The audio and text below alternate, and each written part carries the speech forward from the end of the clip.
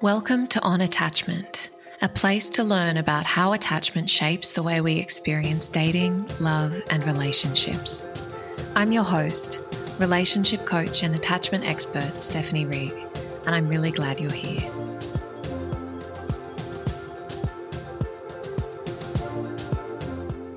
Hi everybody, welcome back to another episode of On Attachment. In this week's episode, I'm going to be talking to you all about dating tips for anxiously attached people. So hopefully offering you some guidance on how you can approach dating from a place that is more grounded in self-worth, in boundaries, in discernment, so that you can hopefully counter some of those patterns that are so common among anxiously attached people of getting really attached and invested and swept up in the story and the connection and the chemistry very quickly and, sort of losing your connection to reality and then becoming very disappointed when it all crashes and burns. And I'm sure that that's a story that many people can relate to. And to be honest, the tips that I'm going to offer you today are not exclusive to anxiously attached people, and they're also not exclusive to the dating process. A lot of these things will apply even if you're already in a relationship. And that is really because, as with all of this work, the work starts with you, and you can build that up within yourself and then apply it to whatever situation or relationship you find yourself in. So it's going to be lots of really useful tips and tools in today's episode that I hope will be relevant for many of you listening. Before I dive into that, a couple of quick announcements. The first being that I'm holding a live masterclass in a couple of weeks' time on sex and attachment. Now, this has been such a hotly requested topic on Instagram. I'm always getting questions about, sexual challenges in relationship. And, I put a poll up the other day asking people about what they'd like for a masterclass topic, and this was the overwhelming winner. So obviously there are a lot of people who are looking for support with this and who have some curiosity around this topic. Now, I think that that's unsurprising because, obviously I think society-wide sex education is pretty poor, but the specific focus of this masterclass is the intersection of sex and attachment. Attachment influences everything in our, relationships and intimacy. So to think that it doesn't shape the way we experience and relate to sex is crazy. It doesn't make any sense. And I can assure you, as someone who spends a lot of time in this space and in this work and supporting people, that attachment styles, and particularly differences in attachment styles and perhaps conflicting needs and expectations in a relationship, certainly bleeds into your sex life. So if that's something that you've noticed in your relationship, or that you've perhaps been insecure about or worried if it's just you, or you felt a bit alone in those thoughts, this masterclass is going to be really insightful and supportive for you in not only cultivating that greater awareness and understanding of how those dynamics can look and play out, but also how to pattern interrupt, how to try and, solve for those things so that you can experience a more secure relationship when it comes to sex. So sign up for that in the show notes if you're interested to come along. As I said, it's a live masterclass, but there will, as always, be a replay available for those who are unable to join live. The next quick announcement that I wanted to share, I've decided to do a new segment, which I actually saw on another podcast and I thought was very sweet, whereby I'm going to read out a review each week. I'm just choosing, at random one of the reviews that is left on the show. And I'm going to read out that review. And if it's your review that I'm reading out, you can send me a DM on Instagram or send me an email, and I will send you a little gift as a way to say thank you. As I often say, reviews are the single most effective and helpful way for me to continue to get the word out about the podcast, for the podcast to grow and reach more people. So if you can spare a moment to leave a review, I am so eternally grateful. And this week's review is, Stephanie saved my life when it comes to understanding my own way of being inside of relationships. I've learned so much about myself and the other important people in my life. Beautiful, calm speaking voice and sweet accent and very clear explanations. I simply can't recommend her podcast enough. Absolutely invaluable. So thank you so much for the beautiful words. As I said, not only is it super helpful from the point of view of getting the word out about the podcast, but I read every single review. So to everyone who's ever left a review, rest assured, I have read it and felt so grateful. I've been brought to tears more than once reading reviews because it really does feel very humbling and impactful for me to be seeing people all over the world really getting so much from the show. So thank you so much.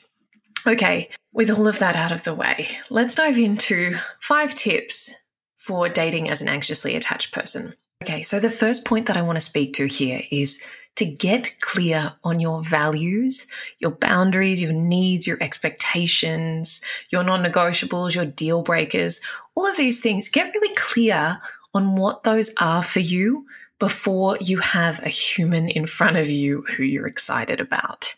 What I see happen all the time, and again, it's not specific to anxiously attached people, but I think it's particularly common among anxiously attached people, is that, you sort of go in blind to the dating process and then you fall for the first person who shows you some attention and you get really excited about them and that attention feels good. And you then pursue this whole relationship and get all the way down the track without actually realizing that there were some fundamental incompatibilities going on there, or that there were things you weren't comfortable with, but you never really set that out for yourself. You never really laid out where your standards were and what your expectations are, not even as between you as a couple, but for yourself. You never actually knew that. You never actually articulated that for your own benefit. And so you had nothing to measure this person against. And I think that, this really does happen so much. And I teach this in every program that I have and with all of my one-to-one clients is like, what are you looking for? How do you want to feel in your relationships? What are your values? So for me, things like honesty and integrity and reliability and consistency and follow through, these are really important values for me in a partner. And, I had to get really clear about that those sorts of things are very important. And I think that when we have that clarity ahead of time and we really kind of know our worth and are backing ourselves in that respect, it's much easier to say no to people who aren't a good fit. Whereas when we don't know what we're looking for, when all we're looking for is someone who likes us, then we're going to end up in situations and relationships with people where it's just not a good fit and it's not in alignment with who we want to be, with what we want our life to look like. But because we didn't go through the process of finding clarity on that for our own sake, we weren't in a position to spot it and to say no to the things that weren't in alignment. So get clear on your values, get clear on your boundaries and your expectations, your non-negotiables, before you've got a person in front of you so that you're then in a position to judge it and communicate it when the time comes. Okay, the next one, and it's sort of in the same vein, is make sure that you are assessing the other person rather than just trying to get them to like you. Now, I think that, again, this is not exclusive to anxiously attached people, but it's very common amongst people with that people-pleasing trait. And it's this thing of like, all that matters is getting people to choose me and to want me and to like me. And that can feel so good. And I really, I want to normalize that. I think for all of us, of course, attention and admiration and, validation feels good. That's normal. That's human. But we don't want that part of us to be, in the driver's seat when we're deciding whether to pursue a relationship with someone, because it really can lead to this almost like seesaw or like total imbalance in the dynamic that's playing out there, because you're all of a sudden self-abandoning and, all of those values and expectations and boundaries that we just talked about, all of a sudden those things get pushed to one side and you're just doing cartwheels and backbends to try and get this total stranger to like you. That is a recipe for self-abandonment, because you will sort of do anything and say anything and be anything in order to get them to want you, which is, not only inauthentic, but really leads to a loss of self. But it also means that you're not actually deciding whether you like them, which is one of the most important things in the dating process. You're allowed to have criteria around the person that you're potentially going to be dating, and you absolutely should have criteria beyond just they want to date me. So make sure that you are actively assessing them as well as trying to get them to like you. That should not be the focus of the dating process. Okay, the next one is don't get lost in the potential. I've talked about this before in the context of a savior complex, which is so common among anxiously attached people. It's this tendency to spot pain or struggle in someone and take them on as your project. It's this mentality of, I see this little glimmer in this person, and if I could just wrap them up in my love, if I could just nurture them with my love and care, then they would blossom into the person that I see that they could be, that little seed of potential that I can see in them. I think I can nurture that to full bloom.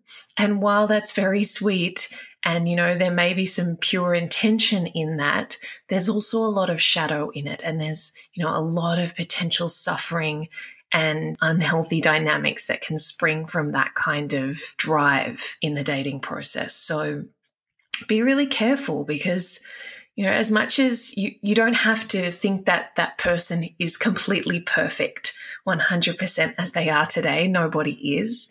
But if you're only attracted to the idea of what they or the relationship could be in time, once you've worked your magic, so to speak, that's the red flag, right? That's the thing we need to look out for, because that's veering into that savior complex territory. And not only is that kind of unfair, because you're taking this person who's got all of their own stuff and is their own, human being, you're taking them on as your little project and trying to change them, which isn't really fair on either of you. It's also meaning that you're taking responsibility for something that ultimately is outside of your control. So we can't fix people. We can't force people to change. And when we convince ourselves that we can, or we ought to be able to do that, or they ought to want to change for us, then we're setting ourselves up for a lot of pain if and when, it comes to fruition that that wasn't the case, right? So if the relationship kind of unravels, or the person doesn't change, they stay where they are, and then you feel like a failure because you weren't able to get them to change for you. And the reality is you should never have taken that on as your job in the first place. That was never your responsibility. And so just be really mindful in those early stages. Like, am I just investing in the vision here rather than the reality? And if that's so, just really watch that. Be very discerning about it. And you might have to make some hard decisions rather than following that down the rabbit hole, because it only gets harder in time because you become even more invested in the idea and what it could be with time. Okay. The next one is to know your internal warning signs or red flags in the dating process. Now, what I mean here is so much of the conversation around, red flags in dating is about spotting them in someone else. It's like, how to know if someone's a narcissist or whatever it might be, right? What I want you to focus on is your red flags. So yes, be discerning about other people. Of course, if someone's behaving poorly, don't turn a blind eye, don't make excuses for them, but focus equally, if not more so, on your own warning signs, your own smoke signals. So if you know that when you're starting to spiral into some unhealthy relational dynamics, or, your anxiety is getting triggered and all of a sudden you can't put your phone down and you can't focus at work and you don't want to see your friends, or you don't want to make plans with people because you just want to be available in case this person wants to hang out, even though they haven't said that. All of these things that you can go, okay, those are some of my alarm bells that I'm losing myself here. I'm losing my footing. I'm not my best self right now. I'm not grounded. I'm not clear. I'm not confident. And that might be the beginning of my downward spiral. So the more we can catch ourselves as the spiral begins, when we see those initial warning signs and course correct, go, okay, what's the thing I would always do? What's my default? And what are my other choices? that's really how growth happens over time, is choosing something other than your default, than your old patterns, your old wiring, and letting that compound over time. So we're not able to do that without the awareness of it. So get to know what your internal red flags are, and then start to build out what your other options might be when those things come up, because they will come up. Dating is, triggering for a lot of people, particularly if you have real insecurities around relationship. Those things are going to be disturbed at some point. You are going to get a little wobbly in your sense of self and your self-esteem. That's going to happen. So you've got to set yourself up for success by really having the infrastructure and the boundaries in place to support yourself and keep yourself safe. So that leads me really nicely into the final tip, which is make sure you're diversifying your energy.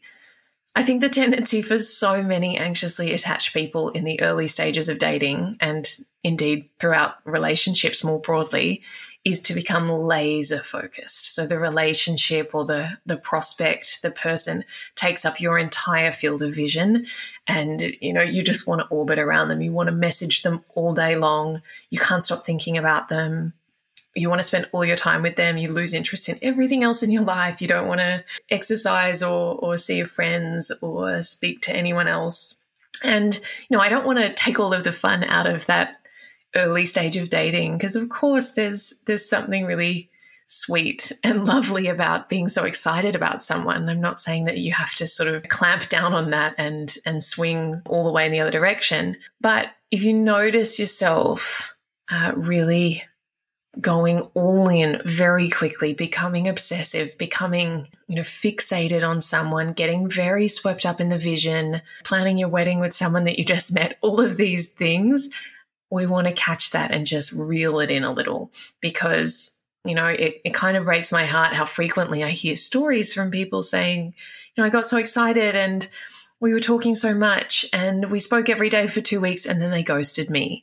And I thought that they were the one, and what's wrong with me? Why would they do that to me? And it's such a hit to your self-worth when you've invested so much in someone and you've really allowed yourself to get, to cancel out everything else in your life and just give all of your energy to this one thing. It's not really helping yourself out if that thing comes crashing down, right? It's like any investment strategy. You want to diversify yourself and sort of diversify the risk, so to speak, rather than, putting all of your eggs in one basket. That's pretty high stakes, and it's handing over a lot of power to someone that you've only just met, because that can really lead to a rude awakening if it doesn't work out, which, can happen. So go slower than you think, go slower than you would like to, take it easy, get to know someone.